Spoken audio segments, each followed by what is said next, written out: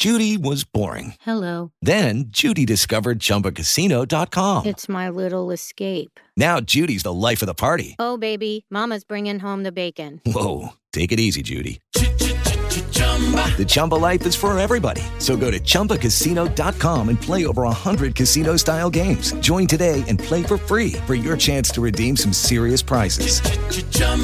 ChumbaCasino.com. No purchase necessary. Void where prohibited by law. 18 plus terms and conditions apply. See website for details. The opinions and views expressed by the host and guest are not necessarily the views and opinions of the Blake Radio Network.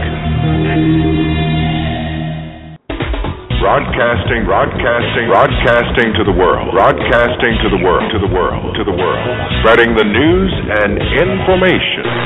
BlakeRadio.com. Music for your mind, body, and soul.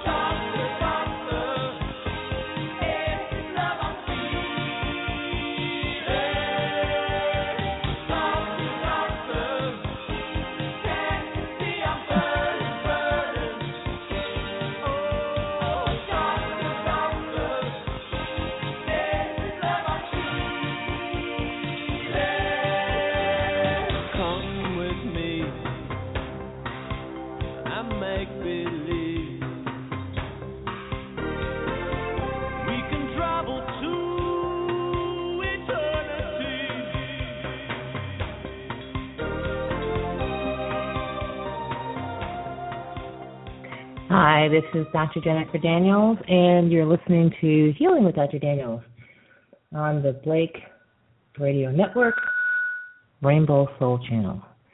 Okay, of course we are broadcasting to you live from Panama. And tonight's topic is your doctor giving you grade B advice? Grade B, yes. This is a term made popular by the movie industry, generally a low-budget exploitation movie. So, are you getting exploited by grade B medical care? So tonight, I'm going to share some grade B recommendations with you, and these are rated grade B by the medical industrial complex itself. And we're just going to take a look at these, and we're going to find out what the medical industrial complex says is grade B. And of course, we're going to use their definition to enhance our understanding, of course. So, let's start off with, what's grade B? And so, the medical industrial complex ranks recommendations in terms of grade B. And so what I'm going to do is when we hit a word that is ambiguous, then we're going to look it up. Okay, here goes. So, the grade of recommendation here is grade 1B. That's what it is, B. It is a strong recommendation, moderate quality evidence. So what's moderate? Moderate is average in amount, intensity, quality, or degree. And synonym is average, modest, medium, middling, ordinary, common, tolerable, passable, adequate, fair, mediocre, unexceptional. And so this is a strong recommendation based on passable, mediocre evidence. Okay, clarity of risk-benefit. So the benefits have to clearly outweigh the risks and burdens, or vice versa. So in other words, it has to be a clear distinction between benefit and risk to the patient. When I say clear distinction, I mean you have to clearly be able to state what the benefit is. Okay, quality of supporting evidence. Here we go. So evidence from randomized controlled trials with important limitations. So in order to get a grade B rated, the scientific evidence has to have important limitations, such as inconsistent results, a flaw in methodology, and it has to be indirect evidence or imprecise evidence. So this is the evidence that supports a grade B recommendation. So it has to be substantially flawed. so there has to be also strong evidence of some other research design. So further research, if performed, is likely to have an impact on, that means change, our confidence in the estimate of benefit and risk, and may change the estimate. So further research, if performed, is likely to substantially change the recommendation. So we've got some pretty shaky ground here for grade B. And when they say in medical school, we know half of what we're teaching is false, we just don't know which half, what they're doing is basing the recommendations on grade B evidence. And this is some seriously flawed, imperfect evidence. In fact, you probably would not accept directions from GPS that was programmed according to this kind of evidence or database. So what's the implication? Again, this is medicalese, so we got to put this in English. Strong recommendation, and applies to most patients. So, based on this type of evidence, this is grade B, the recommendation would be strong and would apply to most patients. That means that some patients it would not apply to.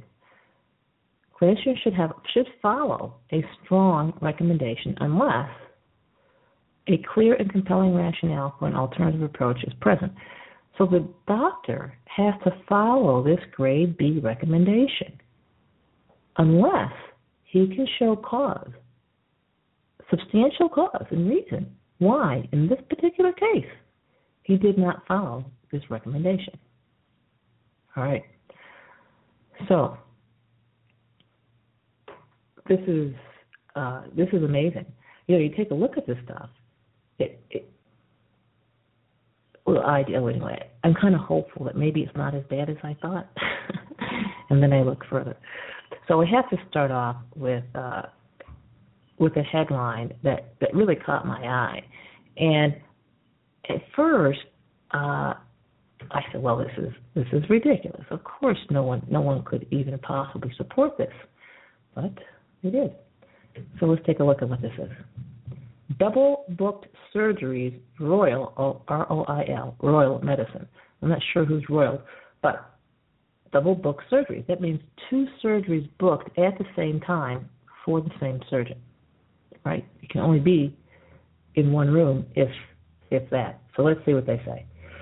So a recent Boston Globe investigation into overlapping or double booked elective surgeries at the venerable Massachusetts General Hospital in Boston has provoked debate and soul searching in the medical profession. Now, this is important to get to the bottom of this and figure out what, if anything, is considered to be wrong with double booking surgery. All right. So newspaper reported in October that Massachusetts General Hospital patients routinely were not told that their attending surgeon would be in charge of two operations at the same time, which is an informed consent issue. Surgical residents and fellows sometimes performed entire operations while a double-booked attending surgeon was elsewhere. And we say elsewhere, we really don't know where elsewhere is. It could be in the other operating room, or it could be on the golf course, or it could be at his child's school play. We don't know where elsewhere is. I just want to point that out, that we can't assume that this surgeon showed up at either surgery. Okay.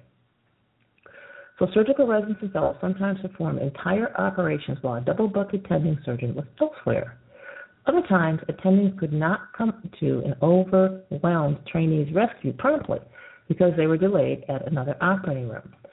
Similarly, patients would lay in prolonged states of anesthesia while the operating room team waited for a double-booked surgeon to arrive from another room, the newspaper reported.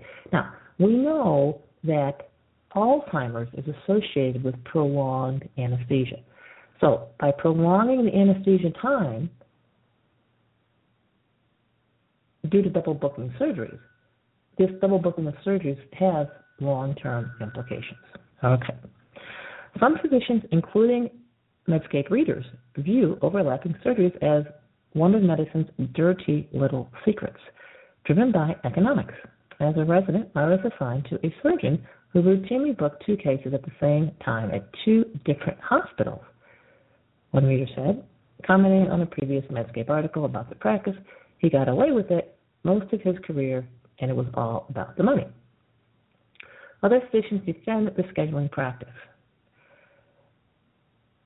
Now, it's one thing for the surgeons to defend this practice, but now we have Massachusetts General Hospital speaking up and saying, we defend the safety of these overlapping surgeries, and the Boston Globe story is an inaccurate picture. And so complication rates for overlapping surgeries and non-overlapping surgeries are the same, and complications in the former kind are not linked to how the procedure is scheduled. So what they're saying is whether or not a surgeon does his own surgery doesn't affect the outcome. Now, for those of you who are sophisticated and keep up with prestigious hospitals, you know that Massachusetts General is a fairly prestigious hospital, and many patients go through a lot of trouble to pick the best surgeon, which often ends up, in their estimation, to be at this hospital to do their surgery. So this is basically fraud. It's no accident that a person is having surgery at Massachusetts General Hospital. But then they find the surgery is being done by someone else. This is like saying I paid for a Porsche and I got a Ford, and then the dealer says, that's okay, it still has 4 wheels. So this misrepresentation, fraud, endangerment, which is the increased time in anesthesia, which I pointed out before increases Alzheimer's later on, is shocking. But again, as Massachusetts General Hospital said, and according to medical standards, rightly so, that the complication rates are the same, therefore, no problem. And so this whole deal with the attitude is it's really amazing when you consider the high prices people are paying to receive this care. And so, of course, I'm sure they can find a medical ethicist to justify this. But from the point of view of a patient, the point is that this type of attitude is just casual, mediocre, grade B. And a lot of doctors, as they're becoming physicians and they witness this, many of them see that, oh my gosh, this is awful stuff. This is really not right or illegal or not good stuff that these doctors are being asked to do. And so they actually aspire to get a job at Massachusetts General Hospital so that they can be protected by the institution. And so this is really actually quite rampant. And now, just by the way, the same doctor, even the same hospital administrator who says it's okay to double book like this and give a patient a different quality care than what they paid for, would be enraged if he paid for a first-class airline ticket and was made to fly economy class. So this is what's happening in medicine. Even when you think you're getting what you paid for, you may not be. So let's take a look at some recommendations that are, grade B. Okay, so let's take a look at fatty liver disease. So there are 21,000 new cases of fatty liver disease, liver cancer, every year. And this is 7 per 100,000 Americans have life-threatening liver disease. But you have to do 28,571 liver biopsies to find one case of life-threatening disease. And so the predictive value then of a fatty liver scan is just about 0. In other words, 1 in 28,571. And this is an example of a grade B medical recommendation. And so, of course, if you have to do 28,571 liver biopsies in order to detect one case of life-threatening disease, that's pretty darn lucrative. So what are some other grade B recommendations? Well, diabetes is always a good one. Now, I'm telling you, the medical industrial complex itself says these are grade B recommendations. So, this is not my assessment. All right, so let's take a look at this. Updated glucose screening guidelines. So the obesity epidemic in the United States has profoundly affected the prevalence of impaired glucose metabolism and type 2 diabetes. Now, notice that impaired glucose metabolism is not diabetes. So type 2 diabetes is something different. And so the recommendations from the U.S. Preventative Task Force, USPSTF, provide a brief overview of these disorders. They cite a study that found 12% of the U.S. population older than 20 had diabetes. Another 37%, so that's 37 plus 12, so a total of 49%, had either impaired fasting glucose or impaired glucose tolerance. So although the prevalence of diabetes was between 7% and 9%, it varied among people of different races, so Mexicans, Filipinos, African Americans, Indians, Alaska Natives, it varied. But basically we're looking at something that's casting a pretty wide net here. So literally 49% of Americans have been defined as diabetic or impaired glucose tolerance. So what are they recommending? So this task force has recommended screening for abnormal glucose as part of heart risk assessment in overweight or obese adults, 40 to 70 years old, and referral of those identified with abnormal glucose to intensive behavioral intervention to promote a healthful diet and physical activity. That's the recommendation. Now, the recommendation is given a B grade for moderate evidence of benefit. That means the evidence of benefit is passable, so-so, possible, plausible. And this is something, because it's grade B, doctors are obligated to follow.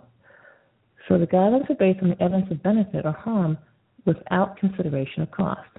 The document was written by the 16-member panel with input from public comments to a draft. Okay. So what's the screening they recommend? So screening can be performed using fasting blood glucose, hemoglobin A1C, or oral glucose tolerance tests, which is basically torture. They give you syrup and then measure your blood sugar for every hour to see the pattern of your blood sugar. With follow-up intervals of 3 years for those found not to have abnormal glucose values. So you should get screened once and then every 3 years. Now, those of you who are not aware, a person can become diabetic literally in a matter of weeks. Like 1 to 4 weeks, a person can boom become diabetic. That's what they're saying here then really is basically there's no evidence of benefit in treating someone the first, say, 2.5 years of their disease. But for individuals found to have either impaired glucose tolerance, clinicians are advised to offer or refer to intensive behavioral counseling interventions to promote a healthful diet and physical activity. So they know that behavioral interventions are better than medicines. And we recommend screening for abnormal glucose because we see a benefit, but the benefit comes from big behavior changes. And to get these big behavior changes for the at-risk group, you need a big behavior intervention. Just doing the blood test isn't going to get you there. So they see a small benefit, which is caused by a big intervention. So the panel concluded there is not enough evidence that medications have the same benefits as behavioral interventions on people who are not yet diabetic.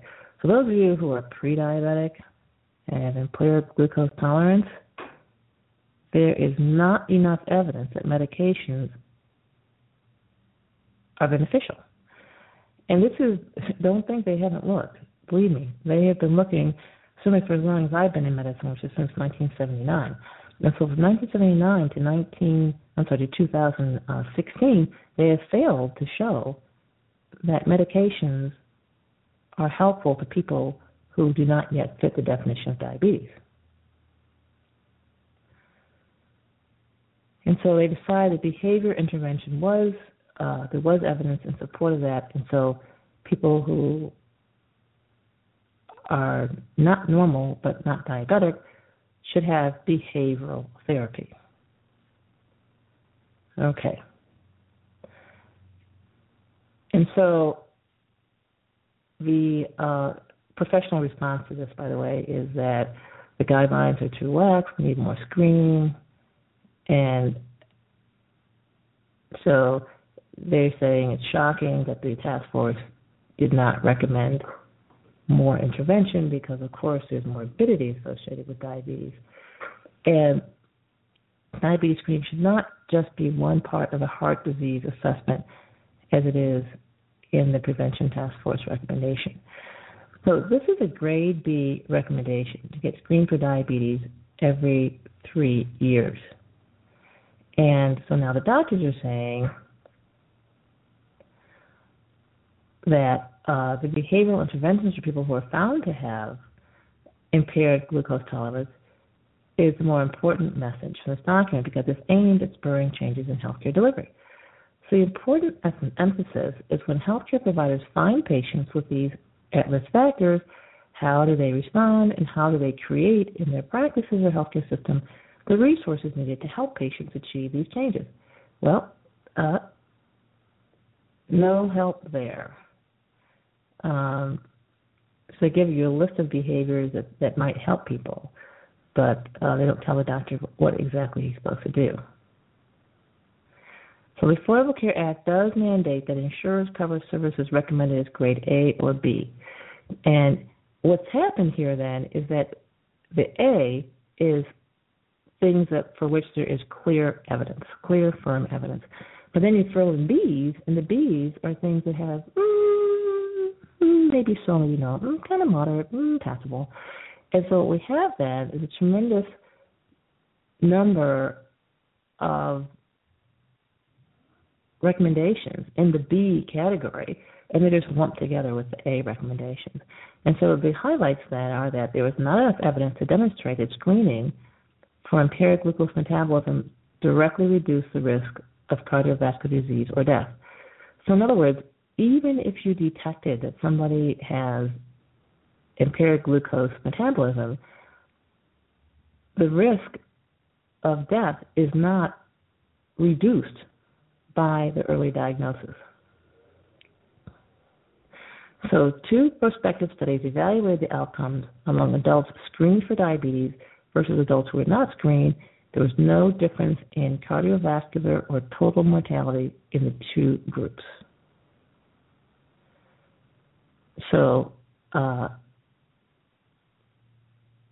then they said, regarding potential harms, screening for diabetes has been demonstrated to raise short-term anxiety. However, there's no evidence of long-term or severe negative consequences associated with screening. Now, so this is a case in diabetes where there's clear evidence that detecting impaired glucose tolerance or pre-diabetics is actually not medically beneficial to the person being screened. So that's the takeaway message here. Yet, screening is still recommended. No problem. So let's take a look at another piece of Class B recommendation. Now, this will shock you. Flu vaccine for all, a critical look at the evidence. Yes, this is a Medscape family practice, and the pro-medicine, pro-doctor site, and what they say is, when vaccination became routine. So vaccine proponents felt that the failure of the vaccine was explained by immunization campaign beginning too little, too late. So when medicines fail, the excuse is always, we should have given more, we should have started earlier. God, it would have worked if only we'd done more of it. As a result, in 1960, national health experts recommended for the first time routine annual vaccination with emphasis on high-risk groups, including those over the age of 65 and individuals with chronic illness. By the early 60s, routine influenza vaccination was generally adopted as a policy with very little supporting evidence. This is the doctor literature, the doctor literature. You say, hey, no evidence. And so the paper questioned whether widespread influenza immunization should be continued without better evidence to justify the major cost to the general public. Despite this, annual vaccination campaigns were continued. So in 1968, the CDC finally performed a randomized double-blind trial to examine the effect of vaccination on morbidity, that's harm, and mortality, that's death. And the authors concluded that despite extensive use of influenza vaccine, attainment of improved morbidity and mortality has never been demonstrated. Nevertheless, flu immunization continues. So this is 1968. The CDC did its own study and said, you know what? There's no evidence. In 1976, the swine flu appeared, and a large-scale effort to immunize as many Americans as possible was launched. However, the anticipated levels of disease did not appear, and an epidemic of paralytic Guillain-Barré syndrome in recipients of vaccine led to the program's cancellation.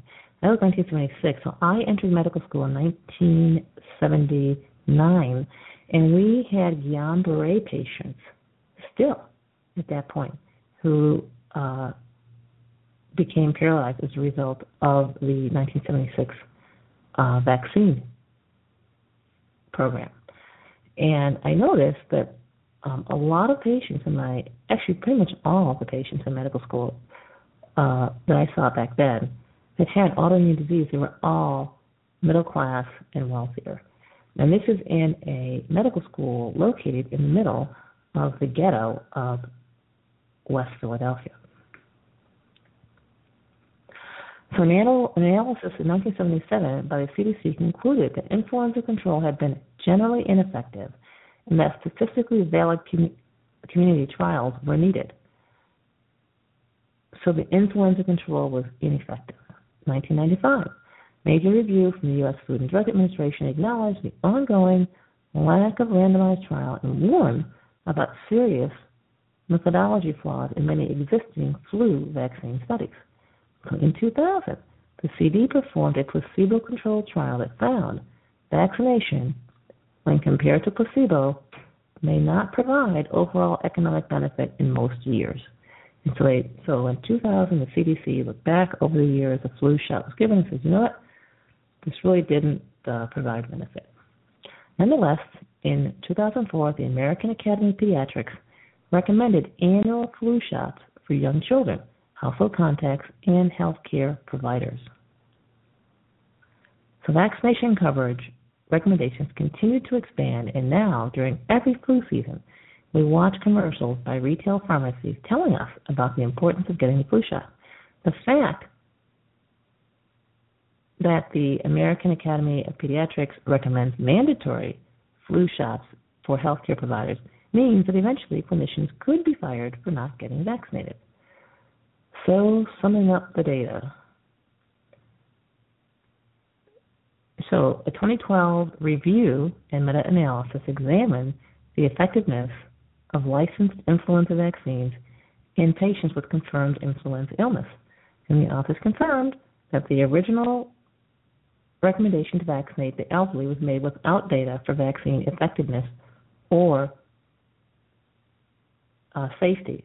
So the main message was that we need a better vaccine and better studies to demonstrate its effectiveness. Now, this is a very nice way of saying that the vaccine we have is not effective. So we need a better vaccine in order to demonstrate effectiveness, which means the present vaccine cannot demonstrate effectiveness because, of course, it's not effective. If you believe in scientific study, that's what the evidence shows. So despite the lack of high-quality data supporting, the value of the flu shot, widespread vaccination policy might still be reasonable if observational studies consistently showed a benefit. However, The observational studies cited by flu shot proponents are frequently flawed. Now, this is going from Medscape. This is a medical article, a medical publication, pro-doctor. In many studies, relevant clinical outcomes are ignored in favor of antibody response. So influenza-like illness, like cold symptoms, are frequently measured instead of serious outcomes like pneumonia or death. So when these more serious outcomes are examined, there's often a failure to control for the healthy user bias. So the inclination for healthier people to do things like receive annual checkups, eat healthier foods, and get the flu shot. So though it's true that people who get the flu shot live longer, it may have nothing to do with actually getting the flu shot. It has to do maybe with the other things that they're doing. And so this is an example of how doctors are beset with these recommendations that then they are compelled to follow. And in the case of being required to get a flu shot to keep one's job if the doctor's employed, or being required to have a certain vaccination percentage among one's patients in order to keep, say, a license or a certification or employment, it's a real problem when you have these edicts and recommendations being based on evidence like this. And so what they do here is they have this kind of apology. It says, we are pediatricians and we believe in childhood immunizations. So they're going to say, hey, we're not just questioning childhood immunizations, because even as doctors, they don't want to bite off more than they can chew. But many vaccines have provided immense public health value. They don't know which ones, but they're sure there's some there. We simply question whether the policy of routine influenza vaccination has outpaced the data supporting its use. And so this is something that doctors are beginning to question. And again, based on the evidence, of course, there is no evidence supporting the use of the flu vaccine if what you're after is improvement in the health of a population. So in the case of the flu shot, there was never any evidence of benefit. No reduction in days lost from work, no reduction in days in the hospital, no reduction in death, nothing. So this is an example of definitely a grade B recommendation. So, we can pause for station identification. You're listening to Blake Radio Network, Rainbow Soul, and this is Healing with Dr. Daniels. And today's topic is your doctor making grade B recommendations? So are you being exploited by grade B recommendations, much like the exploitation films, those grade B movies? I'd like to remind people that we have a chat going on at healingwithdrdaniels.chatango.com, and people can call in to listen at 914-338-0695, and we'll be taking questions in a little bit. We have a few more grade B recommendations. This should be Bob. Some pretty famous ones. But let's take a look at lung cancer screening. This is a really high emotional content topic, which is the screening people for lung cancer. And of course, one can always save lives, of course, right? So let's see what we have here. So their panel says no to Medicare coverage for lung cancer screening. Okay. Let's hang our heads and moment of silence for this. So what's the deal? What's going on here? Well, it turns out the average person, just for your information, who's diagnosed with lung cancer is 70 years old. That doesn't mean you shouldn't screen for it. Just saying, 70 years old, which is, what are they? Medicare eligible, that's right. And so there happens to be a 7% chance of getting lung cancer among Americans over 65. So 7% of them are going to get lung cancer. And if we assume a 100% death rate, then what happens, so if we have 100 people, 7% of them are going to get cancer. And what they found is that 20% of those who receive screening, their life is extended. They don't say how much, 1 day, 1 year, 1 month, we don't know. They don't say. So of these 7 people out of 100 who have lung cancer, one of them will experience an extension of their life. In other words, 6 of the 7 whose cancers are detected will not experience any benefit from having been screened. And obviously, the 93 out of the 100 who didn't have lung cancer had no benefit at all either, right? So 7% cancer was detected, 93% no cancer detected. Of those 7%, only one of those percentage points was did the person have an extension of their life. So literally 99% of people screened for lung cancer do not benefit. So each year do not benefit. And so they want the government, Medicare, to pay for a CT scan every year. So a CT scan costs $1,200, just for your information. So if we do that on 100 people, that's $120,000 spent. It turns out that treating lung cancer is pretty cheap, only $55,000, $55,600. And so if you treat 7 people at that rate, that's $389,000. By the way, 21% of that is paid by the patient because Medicare doesn't cover it. But the total amount spent then is $509,000 per 100 people. Now, this is a grade B recommendation. I guess you can see why it's a grade B recommendation, because at best, one person might benefit out of 100. And so we have to ask, it seems to me, if you have a grade B recommendation like this, you might want to ask each Medicare recipient if they would like to get screened for lung cancer or if they want $5,000 more in their Medicare check each year free of taxes. Because if it's $509,000 to screen 100 people, then it's $5,090 to screen one person. So why not give the person that money in their Medicare check? That comes out to $416 more a month increase in the check of Medicare recipients. That's pretty darn good. I think many Medicare recipients would probably go for that. But it's not about the patients. It's about the CT scan makers and the hospital revenues. So it turns out the average person with lung cancer lives 2 years, between 2 years and 2 years and 9 months, with therapy. So paying $250,000 for each year of life, that is to say, if the therapy is effective, since the cure rate of people living more than 5 years is so small, one can only say the cure rate is pretty poor. So doctors then are saying, hey, wait a minute. So evidence considered by the panel included results for the National Lung Screening Trial, which showed that CT screening significantly reduces lung cancer deaths by 20% compared with chest x-rays.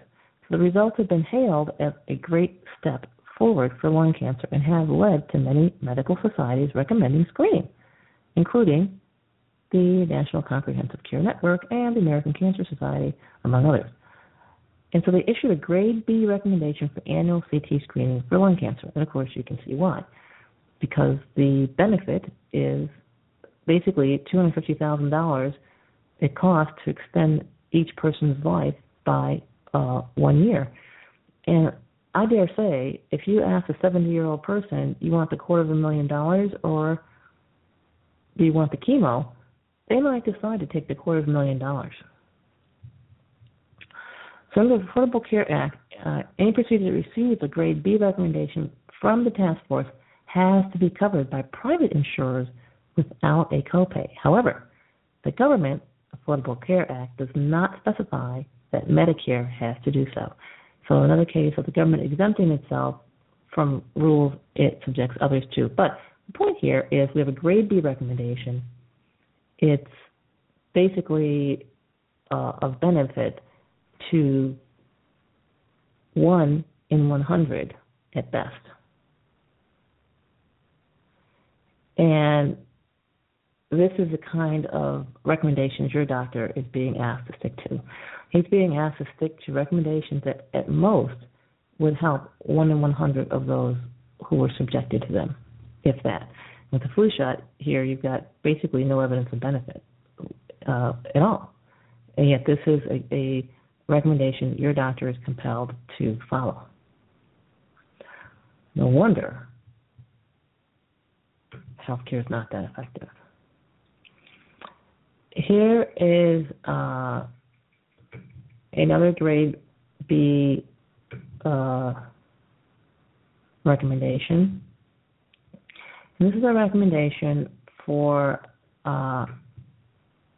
depression, for screening of patients who suffer from depression.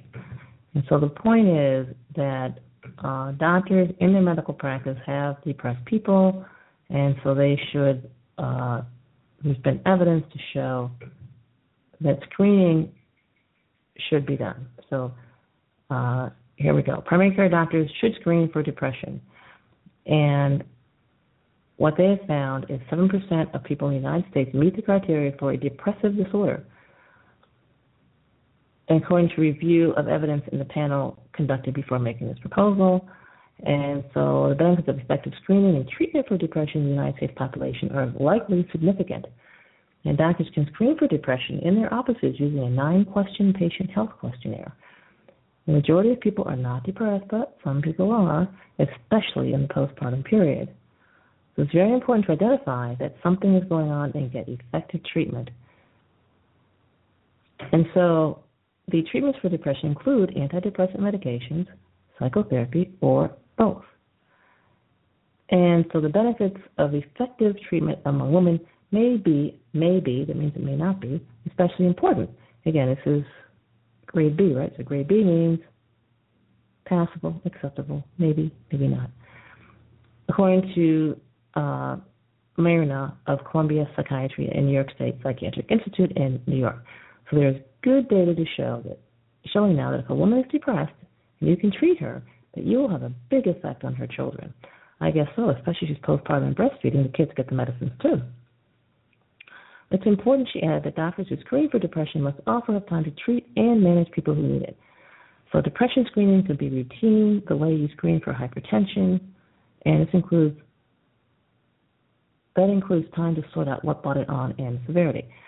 And the new proposal is a grade B recommendation, which means there's at least moderate certainty, not high certainty, but moderate certainty, that the benefit will be moderate to substantial.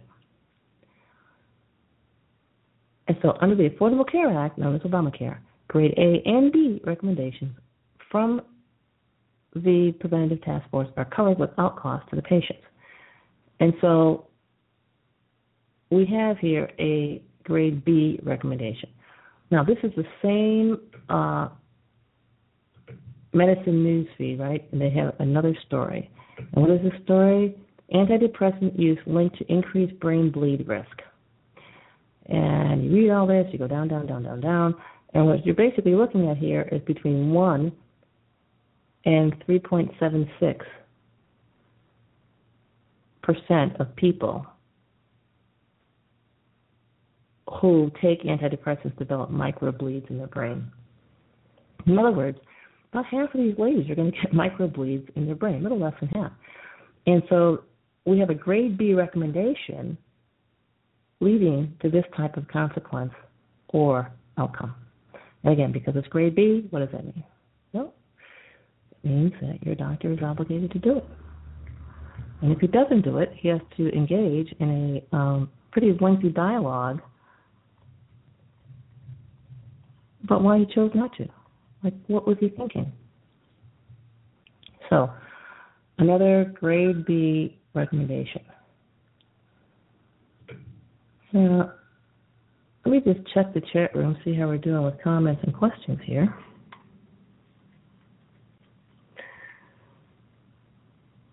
We've got a couple more to do.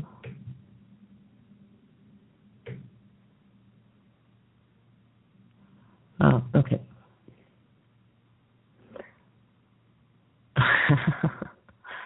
All right, there's a lot of questions here. So let me just go through a few of them, and then we'll go back to our next two grade B recommendations if we have time. Doctors routinely explain this to their patients, right? No, they do not. Absolutely do not. We are told in medical school not to share this type of information with our patients because the patients are not educated enough to understand it. So because the patients are uneducated, because they've not gone to medical school, because they are so ignorant, they wouldn't know how to handle this type of information. And it might cause them to refuse the recommended therapy. Although the buzzword is they might refuse needed therapy. And so really what's going on is the patients might not cooperate with the doctor's recommendations. The doctor says to the patient, well, you have a chance of 1 in 100 of possibly benefiting from this test we're going to order. Do you think you want it? And so, let's see.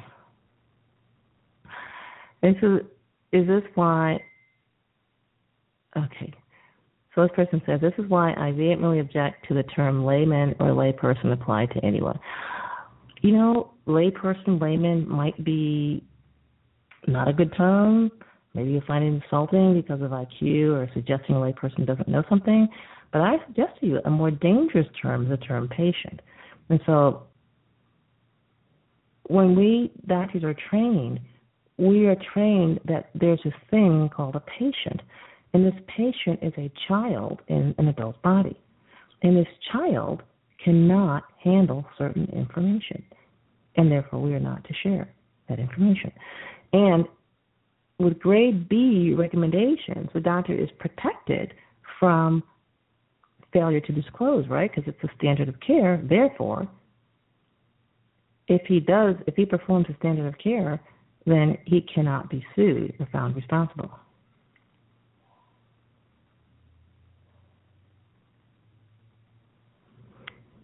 So, all right. What would be your opinion of an old-time diabetic? I don't know what that is. What kind of diagnosed diabetic, type 1 and type 2? I don't understand that question either. How often are cases of influenza actually confirmed? Almost never. Almost never. When I was in medical practice, it was in the 90s when this whole big flu vaccine thing was really getting ginned up, and the flu drugs were just beginning to be introduced, the anti-flu drugs. And I was really excited. Wait a minute, we have culture and sensitivities for pneumonia. What is our corresponding viral culture or viral test? Like, we don't have any. You just give this drug to everybody. And I said, So I gave the flu drugs, I think about twice. And I didn't notice that anyone got better, so I just stopped.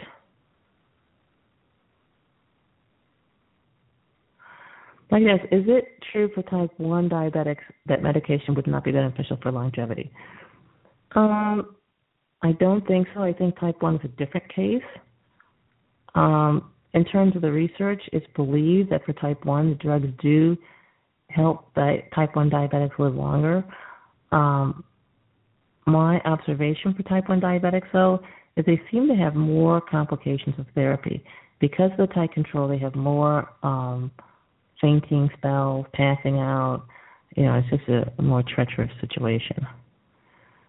So as far as the medical position on type 1 diabetics, it's not clear how valid the medical industrial complex's position is on that. And many type 1 diabetics, because they're younger, they tend to drink alcohol and take their insulin, and then they die. So this person says, Dr. Downs, can a person become diabetic by merely going on a drinking binge and then heal the diabetes by cutting back their drinking? Absolutely. In fact, they even have a name for it. It's called alcoholic diabetes. And many people simply, when they go on a binge, they become diabetic. When they stop drinking, the diabetes goes away. And so, absolutely, this is a medically recognized phenomenon, as a matter of fact. Okay. All right, so we have a little more time, 10 minutes, so we can do another grade B recommendation. All right, breast cancer screening. Haha, it's a grade B recommendation. Yes, sir, Bob. Breast cancer screening is a grade B recommendation. And I'll just give you the recommendations. There is no requirement for routine screening mammography in women aged 40 to 49 because it has a grade C recommendation, which means it's of no use and might be harmful. So the decision to start regular every 2 year screening mammography before age 50 should be an individual one and should take into account patient context, including the patient's values regarding specific benefits and harms. So in other words, you can offer this to the patient, even though it's harmful, if the patient is okay with the harm. Every 2 year screening mammography for women between ages 50 and 74 years has a grade B recommendation. In other words, there's social evidence, maybe it's okay. And there's not enough current evidence to assess the additional benefits and harms of screening mammograms in women aged 75 or older. In other words, there is not enough evidence after at least 40 years of mammograms to indicate that women over 75 years old would or would not benefit from it. There's also not enough evidence to assess the additional benefits and harms of either digital mammography or MRI instead of film mammogram. Now this is shocking because now they're trying to get women to get MRIs, which is a $1,000 to $5,000 or $1,000 to $10,000 test to screen for breast cancer. And the final recommendation is there's not enough evidence to support that. And there's no requirement for the clinicians to teach women how to do breast self-exam. This has a grade D, which means clearly harmful recommendation. Based on studies that found that teaching breast self-exam did not reduce breast cancer mortality, but instead resulted in additional imaging procedures and biopsies. Raise my hand, I had one. Yes, I can tell you. And those are ugly scars. So women's breast self-exam, your doctor should not be teaching you breast self-exam. There's also not enough evidence to assess the additional benefits and harms of clinical breast examination beyond screening mammography in women aged 40 years or older. In other words, if your doctor is touching your breast and you're over 40 years old, it's just fondling. It's all it is, because here's the recommendations. There's no evidence to suggest that a self-breast exam or a doctor breast exam is beneficial. This is shocking. So,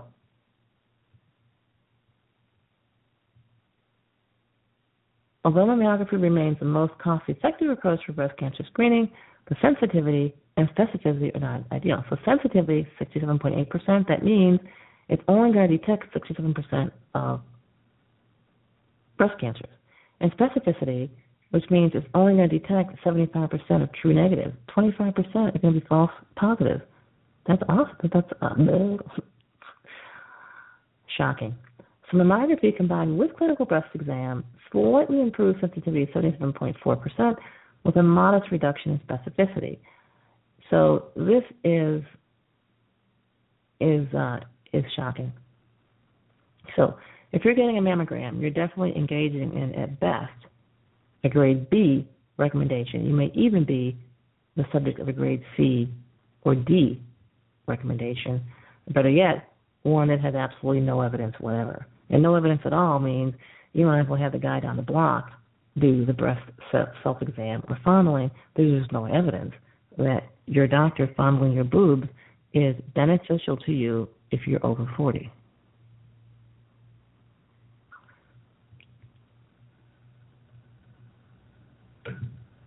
Oh, I'd like to take a pause here to invite people to visit vitalitycapsules.com and sign up for our free report, Remedies So Powerful It Could Make Antibiotics Obsolete. So log on over, get onto our list, and find out also about my new program I'm starting to help you become the healer in your home. Yes, that's right. You're right there, you're in the home, and you get there before the ambulance does, and you can do a lot in 20 minutes. In fact, more than most hospitals can do in 4 days. And so that's what my new program is aimed at, is making you the healer in your home so you can help yourself and your family escape the 40% killing by medicine. So 40% of all Americans meet their fate, their death, at the hands of the medical industrial complex, not their disease. But you don't have to live that way or die that way. So go on over to vitalitycapsules.com, sign up for the list if you haven't already done so, and we'll keep you informed about that program. Okay, we have, 5 more minutes.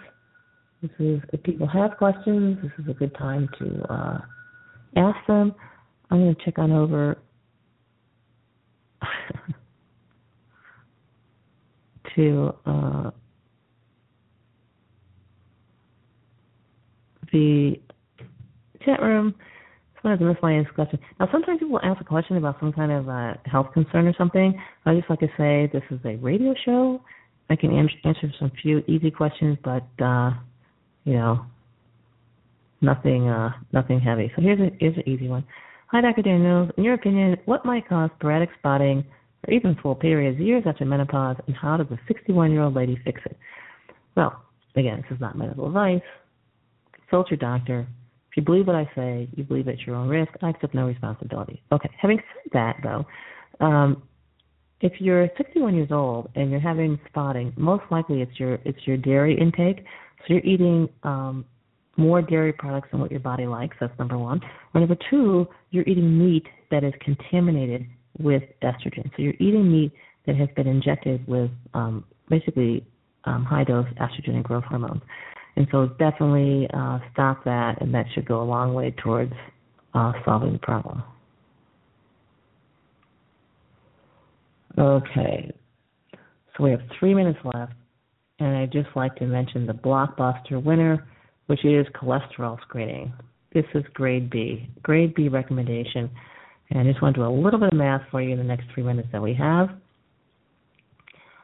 Cholesterol screening is recommended for people who have a 10% risk of a heart attack in the next 10 years. So that's a 1% per year risk. If you have a heart attack, you have a 4.5% chance of death. So 1% times 4.5%. And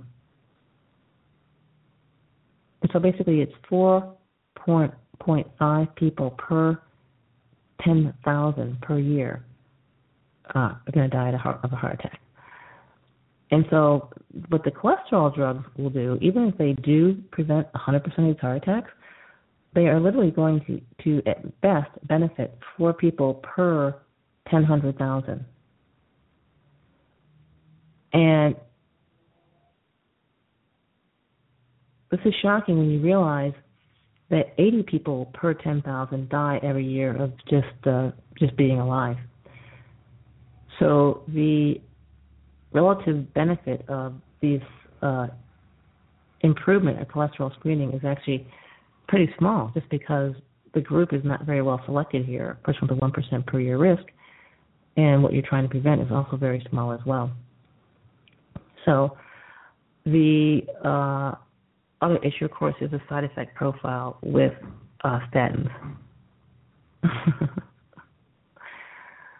Okay. All right, so let's see. Chat room says, Dr. Dan, just wanted to point out that Charlie Sheen appears to be playing out his HIV victim survivor champion role. All right. Okay, wonderful. Well, that is it. That is it for today. And as always, think happens. Don't let yourself become a victim of grade B therapy. As Nancy Reagan would say, just say no to drugs. And that is about it. We'll see you next week. And do stop by in vitalitycapsules.com and sign up for remedies so powerful they could make antibiotics obsolete. They certainly did for my patients.